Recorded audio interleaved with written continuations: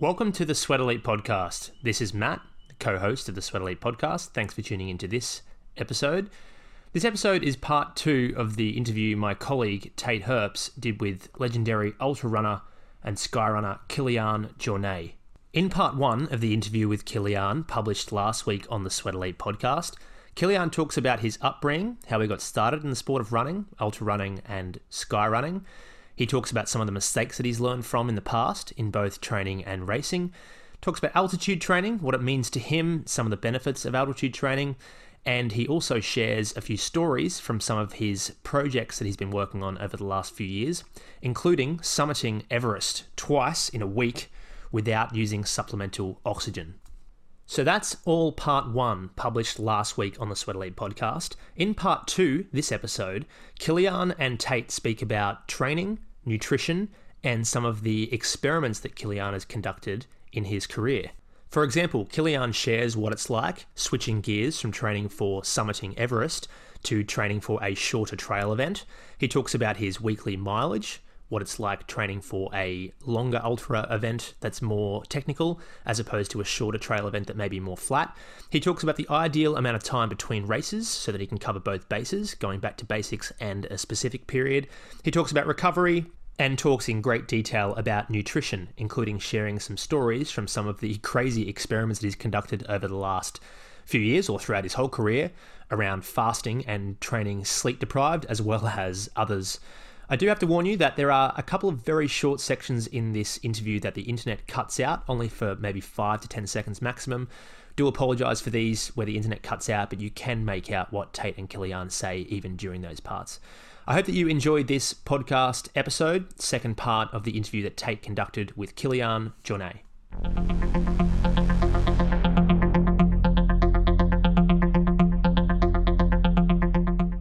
Do you think that something like that hypoxic tent or mask is very specific to what you were doing in Everest, or do you use it for training for other events as well that are at lower altitudes?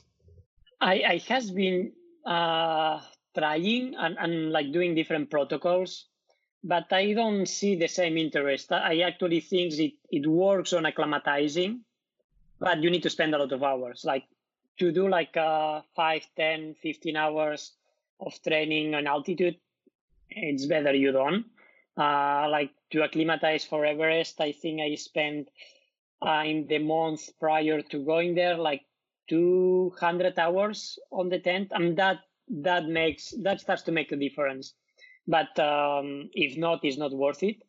And for low altitude, I don't think it works. Like I haven't seen any difference on training in the tent or without the tent for like races up to 4,000 meters.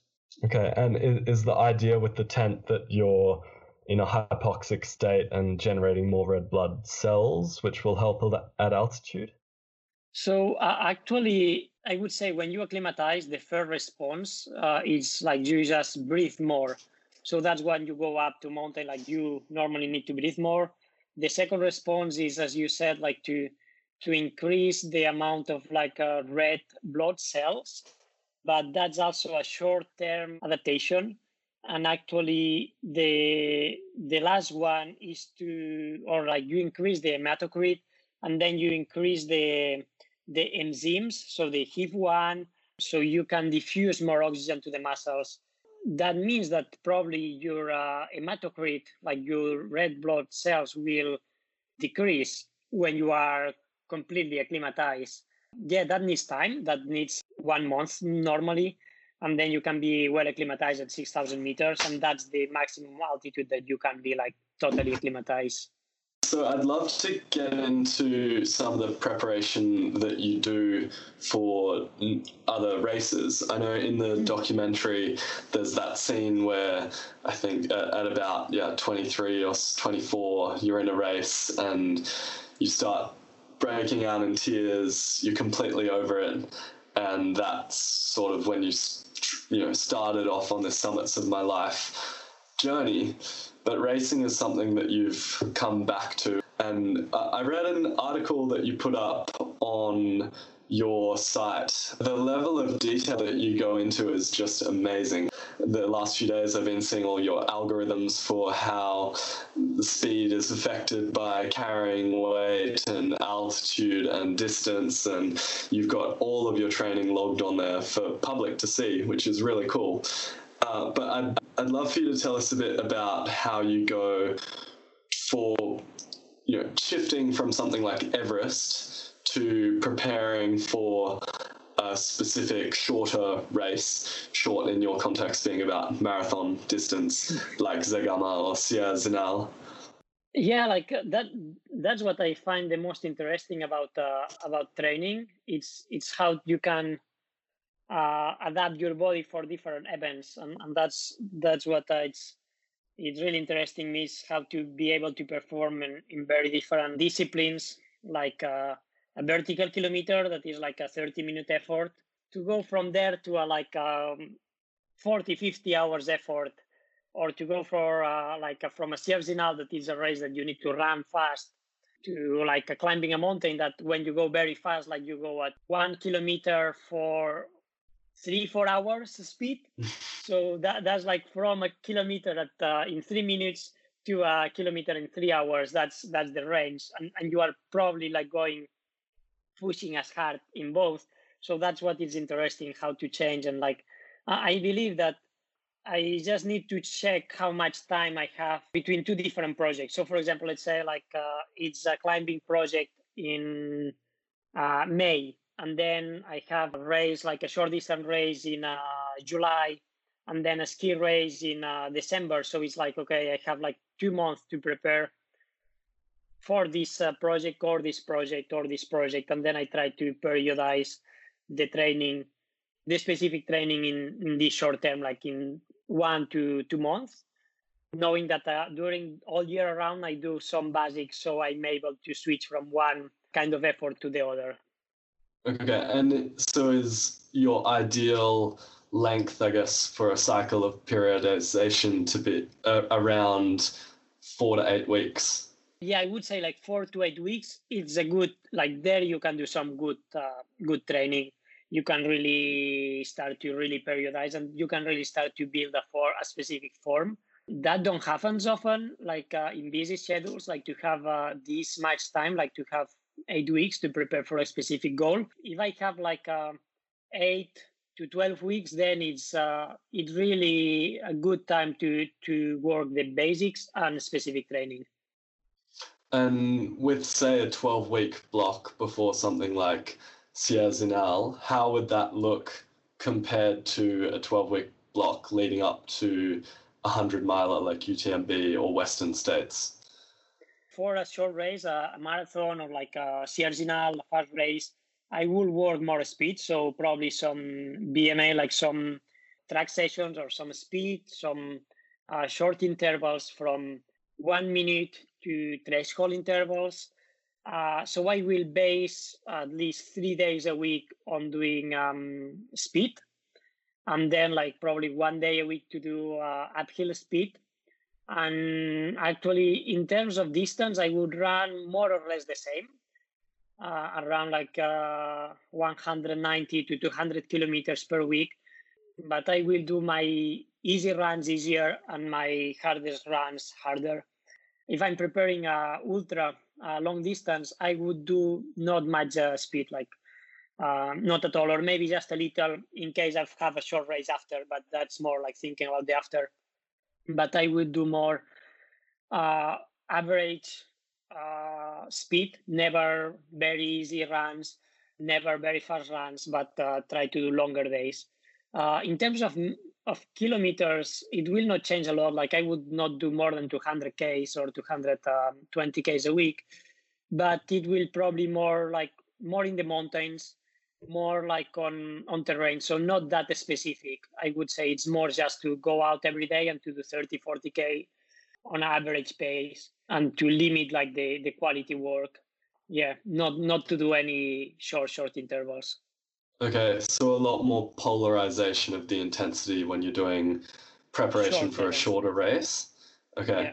And so I'm guessing that means that the total time on feet goes up quite a lot for preparing for something like UTMB, just because you're running longer up in the mountains and a bit lower intensity. Yeah, exactly. So it will be kind of the same kilometers at the end, but it will be much more hours. So like a week, maybe for short distance, I would train, let's say 200K, and it can take like 200K with 12,000 meters of elevation in 20 hours or 18 to 20 hours. And for an ultra, it will be maybe like 200K, but maybe more elevation, like 15 to 20,000 meters of elevation. And that would be more in like 28 hours. So it's more hours, more elevation, but less speed. Okay, and in the article that you put up, your post, you spoke about incorporating quite a bit more running on flat surfaces in the past year, over last summer, and how that affected your race results. Could you tell us a bit about that process and how you incorporated it and how you felt the whole procedure went? Yeah, that was fun. I has never run on flat, like never, literally. Like I only crossed roads. I hadn't, like, for the last 20 years, except last year, I think I might have run like 100 kilometers on the roads on like 20 years. I was only like running. I never count the kilometers. I was only counting the vertical meters, and as steep as, yeah, I was just looking for steep paths to go. And last year I started to train on flat, and it has been significant. It has been improving a lot. Also because change, like after 15 years training kind of the same method, just to change the method, it means another stress to the body. So it means like improvement. Flat was my where I was the worst. Like I was a good uphill runner and a good downhill runner, but I was a very, very bad flat runner. So only with 1 year of training more specific, I could see that I improved a bit on that, and it has been fun. Actually, it's fun to see that that it's possible to improve. And do you think that the reverse applies to most runners who are focusing on flat running on road 10Ks or marathons? Do you think they would see a lot of benefit for more mountain running? I think so, in terms of general strength. So they will work much more first, all what's like proprioception, so the ankles and like the body balance, all this, and then also like you work much more the VO2 max. Like it's when you run flat, it's very, very hard to work the VO2 max. When you run like on mountains, on uphill, like if you go to a 30 to 40% incline and you run and you do intervals there, like you really work the VO2 max. So I would say to work that for sure. Then going back to specifics, if you want to really perform on flat, then you need to have like slim legs and you need to have like low muscle. So that means that if you run a lot of up and down, you will increase the muscle, so you will lose a bit on there. So I think all it depends what are you looking. Probably if you want to run like let's say like around like 30 minutes 10K, then it doesn't matter if you run a lot of mountains, because it's not at that point that you need to perform well. But if you are like a pro and you need to run like 27, 28, then yeah, of course, I think probably running a lot on the mountains, it will make negative effects. But yeah, I think all it depends like how specific you want to have the training. Okay. And were you doing just your sessions on flat, or were you doing quite a lot of your running on the flat in this past summer? Not, or like I did like the sessions. So I was actually doing 3 flat sessions a week. So my week was mostly like 1 day speed. So like track session. So 400 meters, 200 meters, 600 meter repetitions. Another day, like long intervals, so threshold, so like from 1,000 to 5,000 meter repetitions. That was on the road. And then I was doing one day like more like a tempo run, so like a 30, 40 kilometers run on roads too. And the rest of it was all on trails. So like one day trails with low elevation. So if I was doing like 20K, it was around like 1,000 meters of elevation, so pretty flat. And then the other days was like more like mountain days. So if I was doing like 20K, it was more like 2,000 to 3,000 meters of elevation, and one specific day of like uphill strength. So that's like a session that I do a lot, and I think it's very interesting. That is like I have a 700 meters elevation trail just by my house that it's very short, like in less than 2 kilometers. And I do like 3 times that. So you do like 2,000 meters of elevation in less than 2 hours, and just trying to work on that. So I think that's also a very good session for mountain running. Okay, and did you see quite a lot of improvement in, say, the speed that you were doing your 30 to 40K threshold or tempo run in over that process? Mostly, I would say the economy was much better. Like at the beginning, to run at certain speed, I really need to work hard. It was hard, like I really need to push. And after some months of training, I would say that it was much easier to get at certain speed. And it was like, I could run, like, for example, like say, like the tempo run at 3:30. At the beginning, I could run that, but then I really need to put a lot of effort on it. And at the end, it was like I could do that like every day, kind of. So I would say it's, I really saw the improvement. Yeah.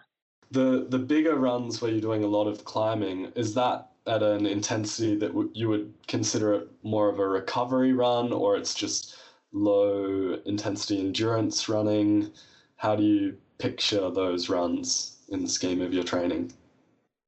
It's a low intensity, but normally actually when I do my mountain runs, it's low intensity because they are long, but they can be 4 or 5 hours. But actually normally it's so varied. So like some moments like it's pushing hard because it's a steep uphill. So then like I go in a good intensity, but then it's some very technical section. So then you go very low intensity because the terrain don't allow. So it's a lot of up and downs actually on the speed. Never maximal, but I would say it's between.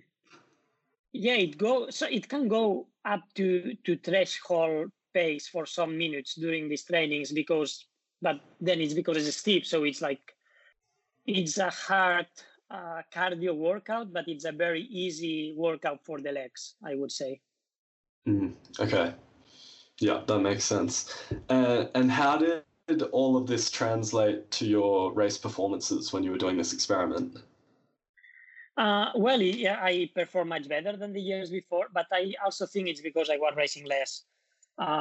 Before, like previous years, I had been racing some years around like 40 to 50 races a year in ski mountaineering plus trail running.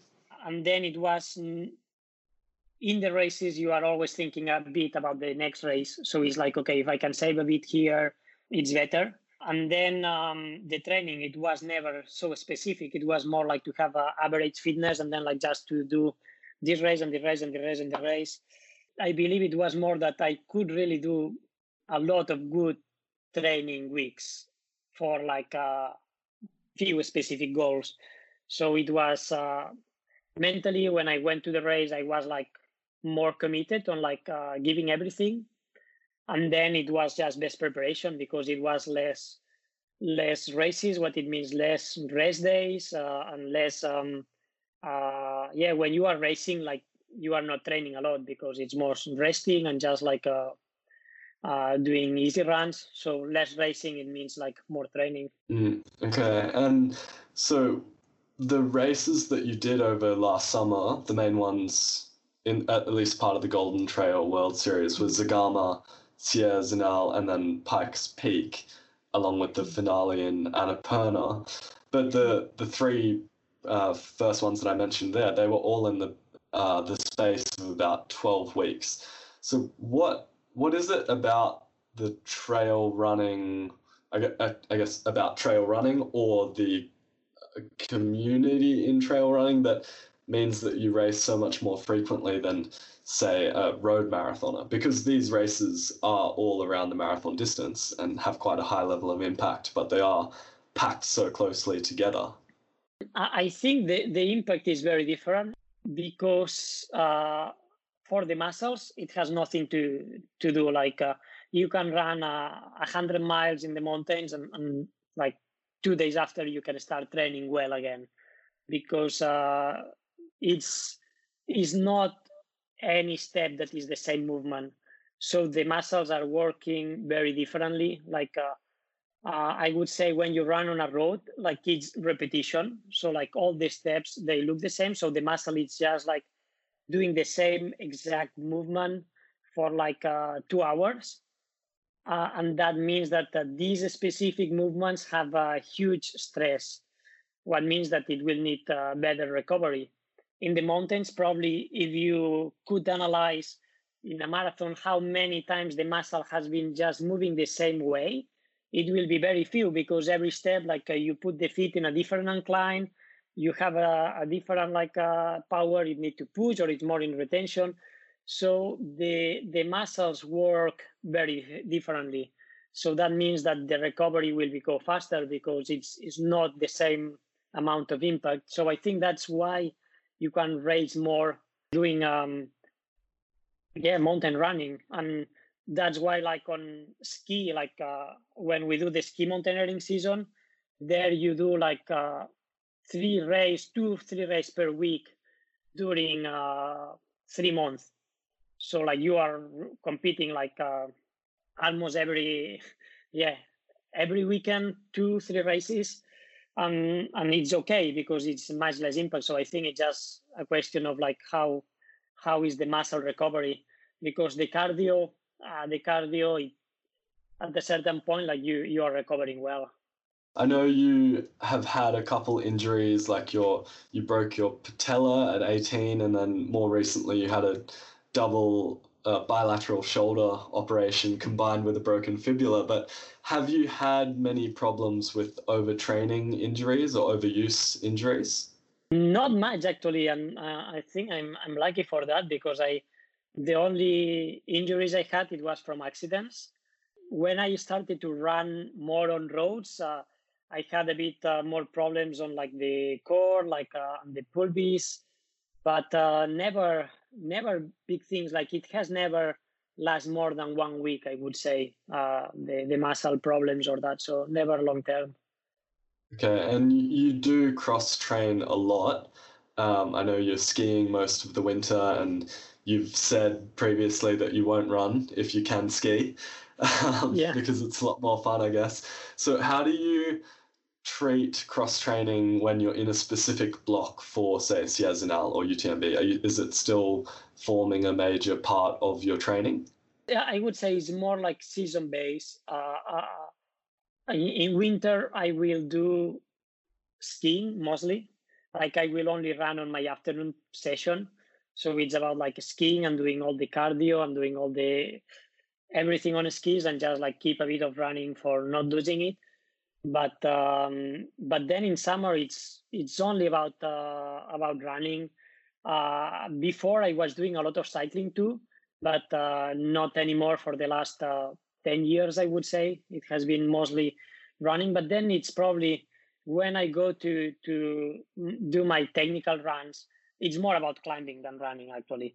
So I'm running, but I'm using the hands, I am using the upper body, and that's very different in terms of movement too.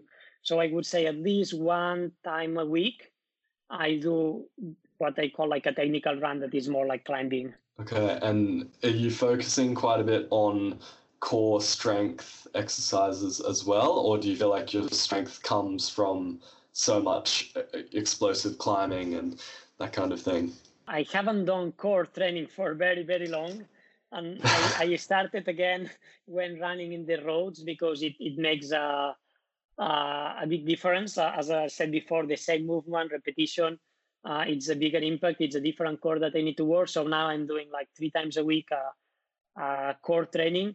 But before I did none of it. Like I was just climbing. Okay, and how do you think the schemo, of which you've been a world champion multiple times, plays into your running prowess as well? Is it more so the aerobic engine that you're generating, or is there a large overlap in the muscle strength and endurance that you're developing?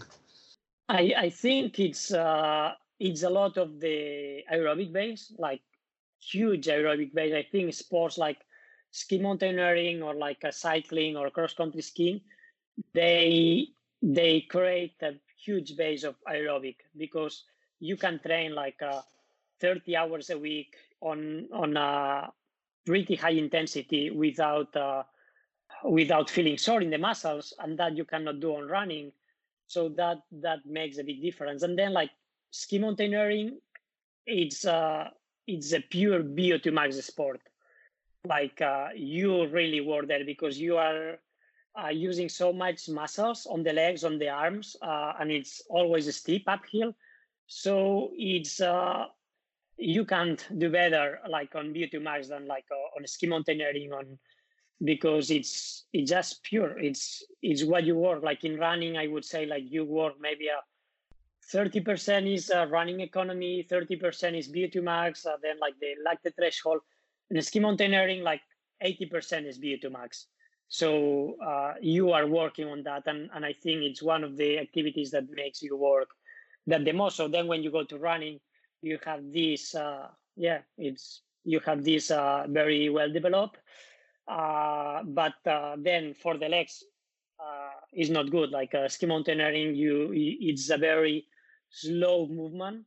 You have weight in the feet. You have like 1.5 kilo in each feet, so it's not perfect for the running shape. But on the other way, like you can really work the aerobic capacity during a period that is far away. And would you say that the strength that you're developing through having that weighted, the weights on your feet, and then also descending quite steep descents and working your legs, is that assisting with running descent a lot?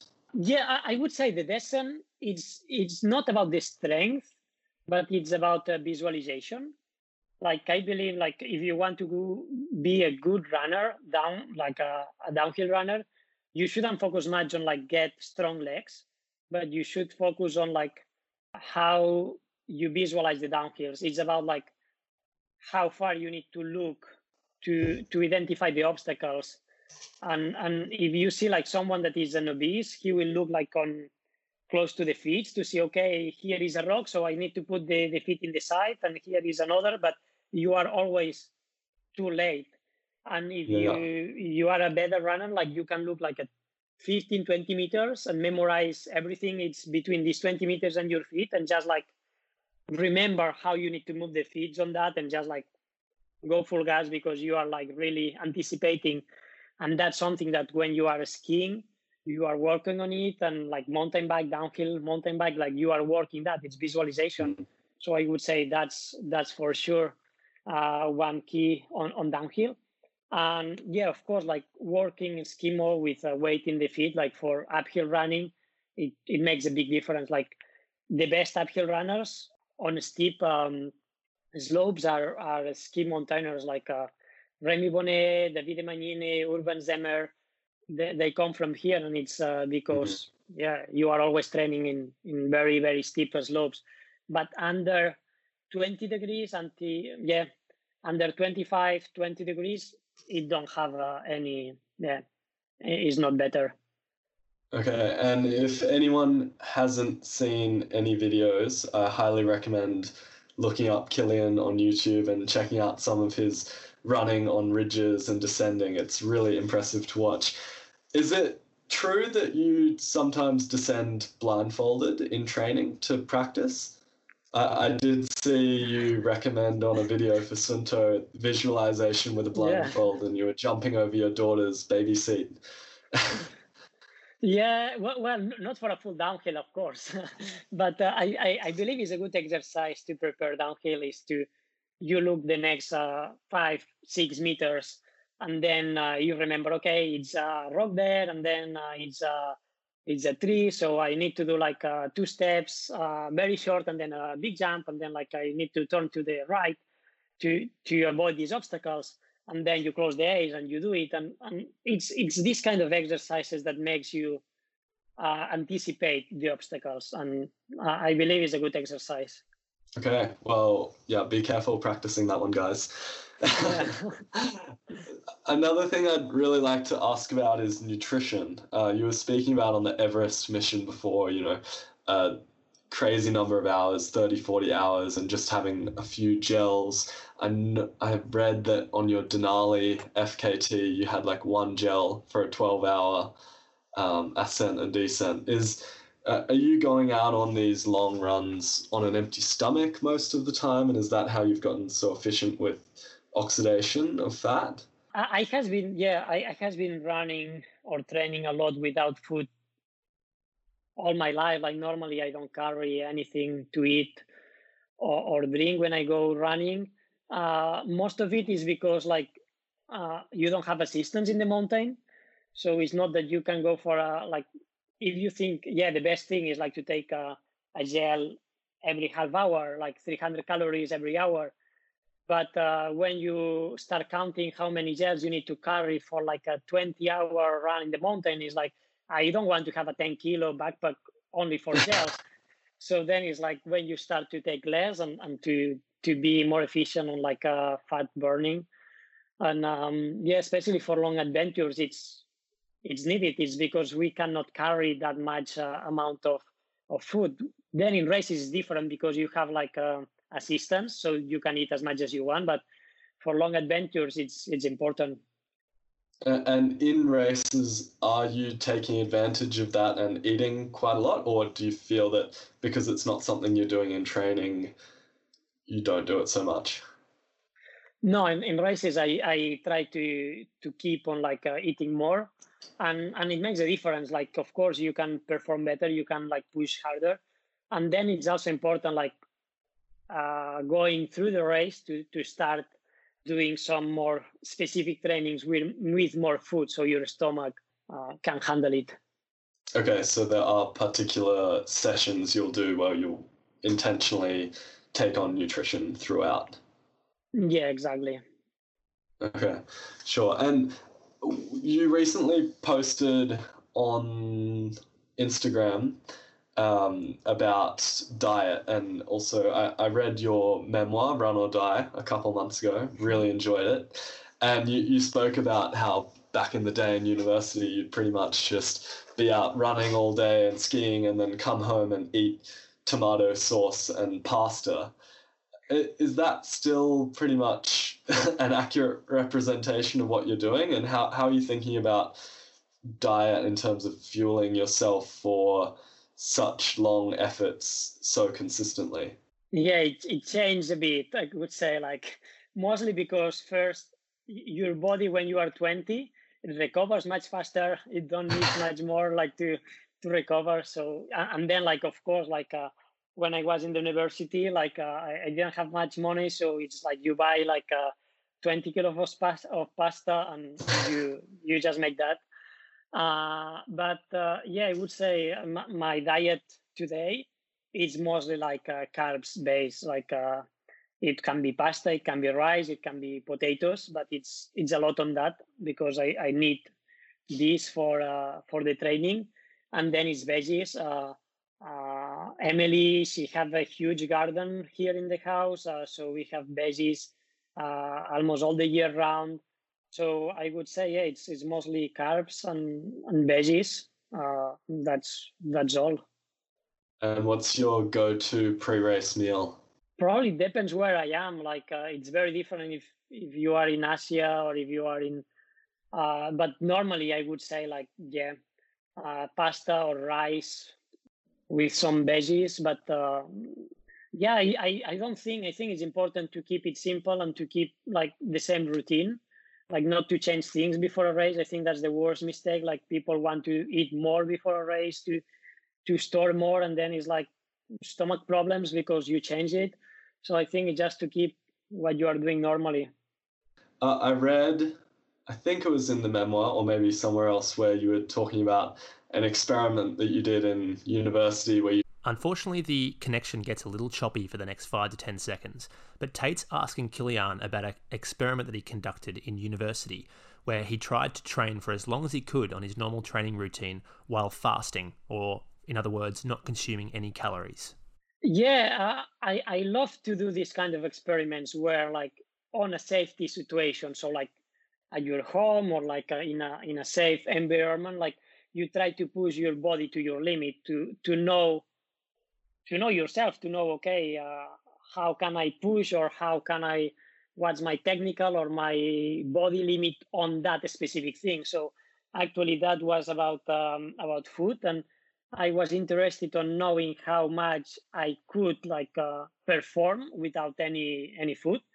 Because like you never know, like maybe you go for a adventure in the mountain and something happens and you don't have food and you need to be there for like 3, 4, 5 days. So you want to know if you can survive or not. So I was basically doing that home. So I just I just give all the food I had in my apartment to a friend, and I was saying, okay, until I'm not really like coming to you, looking that I'm dead, asking for the food, you don't give me anything. And then I start like training, and I was training normally, like I was going for 4 hours in the morning, and then 1 hour easy jog in the afternoon. And actually it was fun that the hunger, you manage that. The second day, I saw that I lose everything that was the speed, but I could keep the endurance. I could keep like doing the hours, but I had not the power to push hard. And that was going on until the 5th day. And then I just, I was running and I just passed out. And it was okay. Like I was like, I think like 5-10 kilometers from my apartment. So it was in a place where like people is running. So someone could find me. And then I went to, when I wake up, like I was going to my friend and start eating again. So now I know that, okay, it's not a stress like if you are 1 day without food. Was that an easy run that you passed out on, or were you trying to do a session on your 5th day of fasting? No, like I wasn't doing any kind of sessions at that point. Like it was just like easy runs, endurance, like, yeah, but never pushing. It was actually not possible to push hard. The power was all down. Okay, could you tell us about another experiment that you've done on yourself and how it turned out? Well, like it was last year or 2. Yeah, I think last year I was doing like the 24 hours on skis. So it was to see how many elevation meters I could do in 24 hours. So it was the same, like on a slope, like close to home. And there I was eating like 300 calories per hour to keep this high intensity activity. So I was doing like loops on the slope like for a day, and I could do like almost 24,000 meters. Or Wow. then like also like on with the mind, I would say like to put your body in some situations that you are looking for this kind of a stress on the mind, to find where is the balance between. Yeah, when I did it was I started running from home and running on long loop on technical terrain, like the limit, like maximum like 5-degree climbing. So it's something that I'm comfortable with it, but it's exposed. Like you are, consequences are like you die. And I was doing that for many hours. So actually, it ended up with a 100 miles run in 56 hours. So it was to see how the sleep deprivation was affecting the concentration in this technical terrain. So after like 30 hours of running and climbing in technical terrain, the sleep deprivation that makes you a bit dizzy and it makes you a bit like clumsy. How could I keep the concentration that I needed to do this technical stuff? And it was very interesting that finding out that very short power naps, like a 5-minute power nap just before a very technical section, it made the big difference. So I could be very focused and concentrate for the next 3 hours. And then again, like, or it was easy, or I need to do a very short nap before a very technical section. Okay, wow, that's awesome. So I heard you say that if you weren't an athlete, you'd like to be a sports scientist.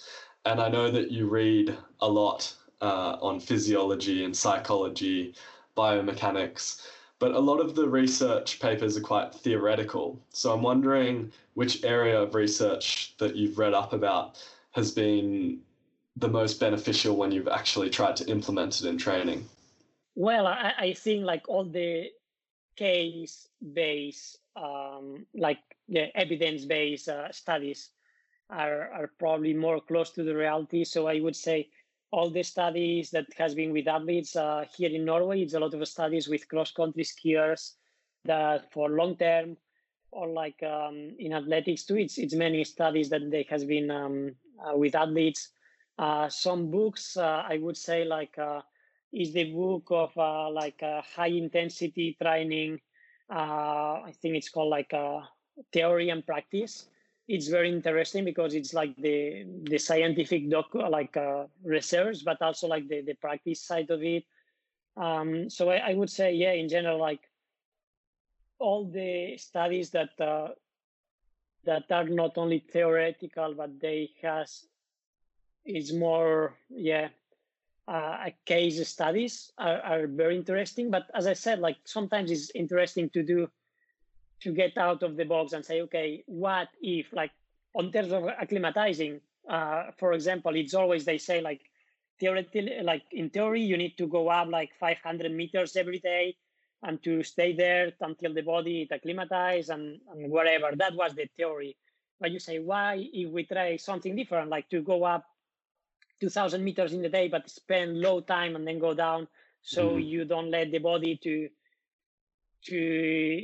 have the effects to see that. And sometimes you just need to try these things and then make the study. And I think that's very interesting to just not think, to try, and in terms of training, that could be super interesting to say, I don't know, let's try to do like a VO2 max training, like 12 sessions per week during 4 weeks to see what it means.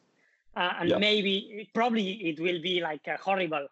But I think it's interesting to do these kind of experiments and then like to see the theory behind, because I think we can learn much more about how we can do, or like the altitude training. We often think that altitude training is to be training at 3,000-4,000 meters of altitude in Kenya or in US, but why if we do like a training camp in Tibet at 5,000-6,000 meters, and to see what this makes? And I think that would be very interesting. So I think it's interesting to just explore these boundaries. Yeah, I hope you'll be leading one of those camps soon enough when this is all over and we can travel again. I think it's like you said, putting all of the theory into self-experimentation with the N of 1 is where you're going to get the most important feedback. And it's cool to see how much you're trying out new things on yourself. With all the extra time that you've had at home recently and extra time to read, what's an area of research that you're particularly interested in at the moment? I want to raise something flat this year, so in the asphalt. And as I said before, I'm very bad on that. So actually I has been reading mostly about like athletics, and in the athletics part, like I know that my VO2 max, I will not improve I will not improve my threshold because I has been working that for years, but I can improve a lot on running economy. And so I has been reading mostly about running economy for the last month. Okay, and what are you thinking of testing out? Well, like it's the problem of that is like it's such a big impact on the body. So I don't want to do stupid things like to get injured fast.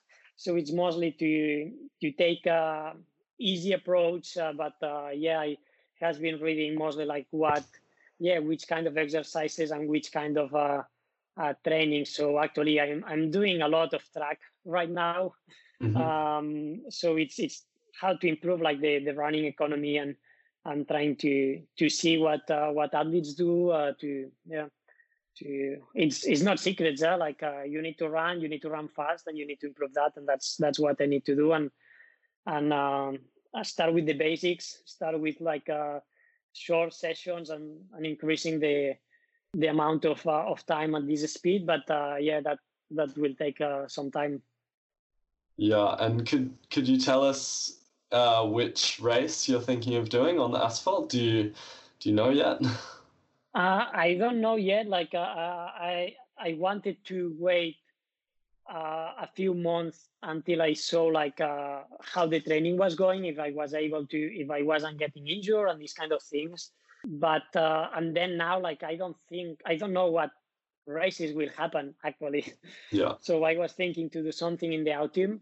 But I probably will need to see like first, which races are happening and which and then like in terms of training, like depending how I'm handling it, if I can train better, which distance I can do. But yeah, of course, it will be something about like a long distance. Okay, yeah, we'll have to see how it all unfolds and what's happening in a few months. Yeah. I just want to ask, I know your Excel that's up on your site is just incredible, and you've tracked everything, it seems, for the last 16, 17 years. The detail of all the stats and figures that you've kept are really impressive. I was wondering, what do you think are the benefits of keeping such detailed data, and how do you reconcile the focus on stats and numbers and how it could potentially take away from focusing on how you're feeling and enjoying the moments that you're spending training up in the mountains? Well, I think when I'm out in the mountains, it's mostly about the feeling. So I'm not obsessed about looking to the watch. That I only do when I'm doing like my track sessions or like the speed. But when I'm out, it's more like, okay, I do my session, and when I go back home, then I record everything. So I'm focusing on the data afterwards, not when I'm in the activity. But then I think it's very important and interesting to record everything. And it can be the distance, the intensity, but also the feelings. More data you have, easier it is after to analyze, and then you can see like why you were good on that race or why it was not going good. And when we think about the past, we always think about the good moments. So we always think, oh, this year I'm not doing well, I feel tired, I feel that is not working well. But when we have recorded everything, we can go back and look, okay, no, I'm improving this year, or I'm not, but it's because that. So I think like more we have data, easier is after to analyze why we perform better or worse. Okay, so you think it's something that amateur runners should also devote some energy to if they want to see improvements? Yeah, I would say like if you only like go out and run and without any periodization and without any like um, goal behind, it will be hard to improve. And if you are like periodizing, you are able to put goals and to put like improvement on it. And of course, to be able to periodize, you need to see where you come from, and to do that, it's important to know, what have you done and what are your bases. It's not the same to start training for someone that has been running like for 1,000 hours a year for 1 year or for 5 years or for 10 years. So I think, it's important to know what you are doing to be able to improve it. And with those improvements and changing the way you're training, what's something that you used to do in training, but now you've stopped?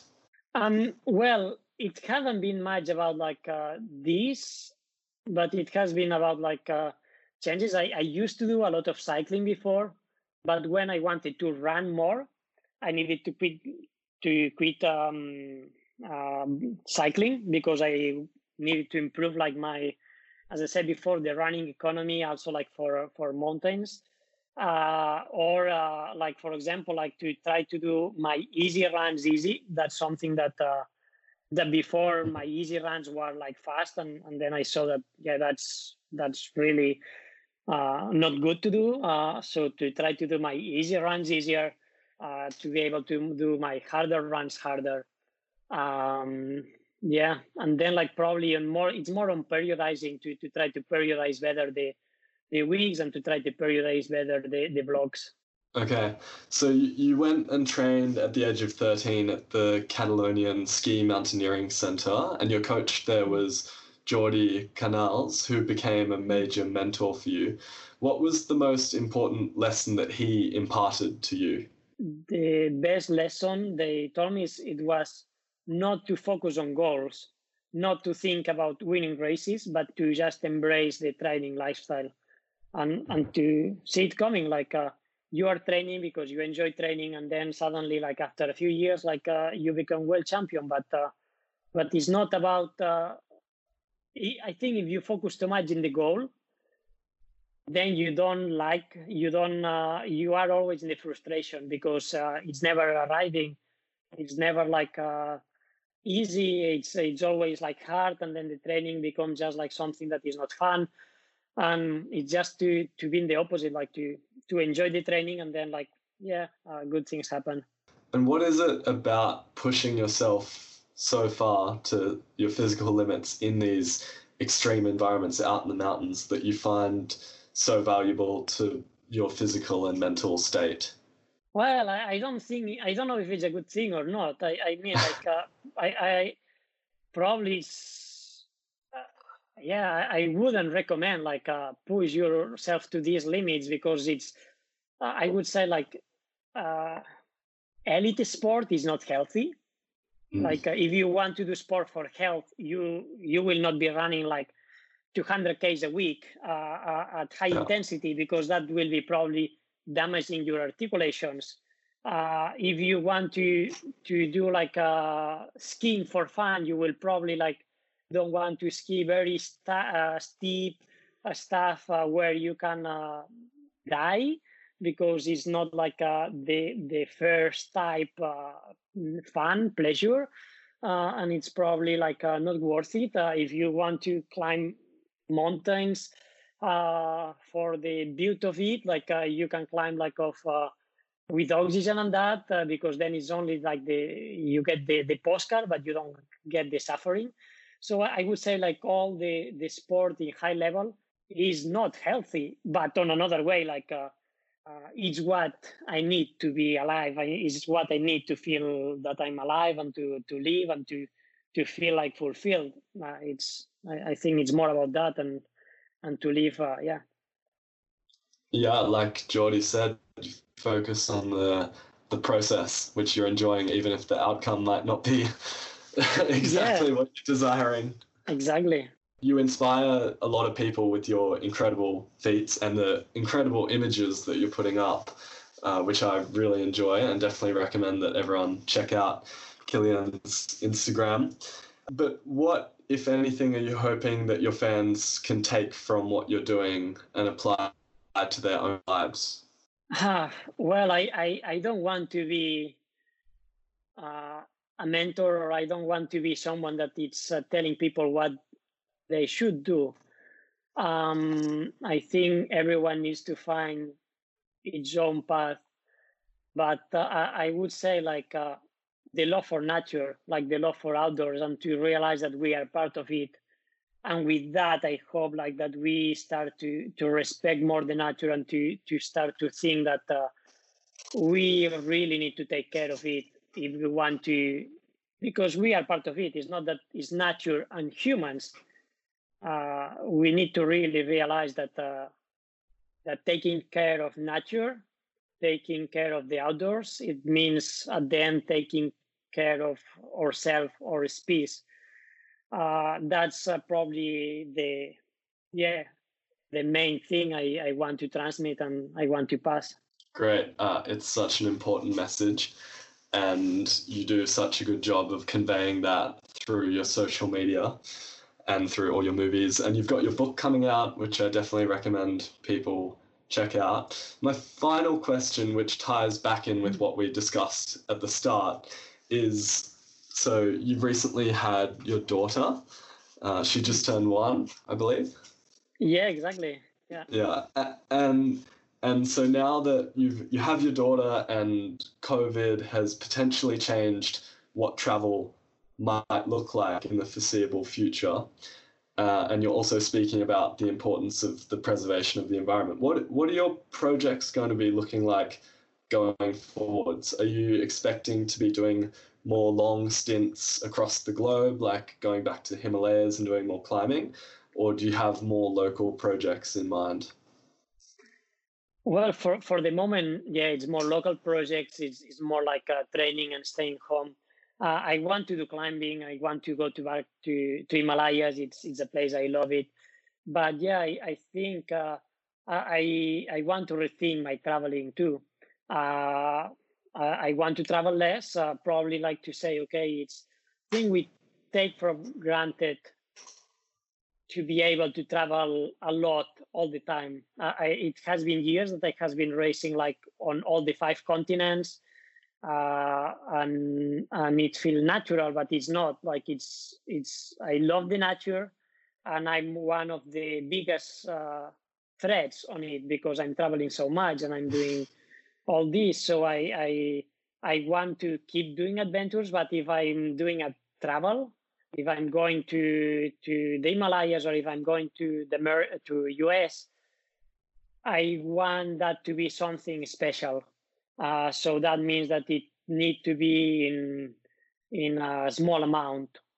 It cannot be like travels like all the time. And I think that's part of it. Okay, I want to climb to the Himalayas, but maybe that means that I will race less, or that I will race more locally to take this travel more meaningful.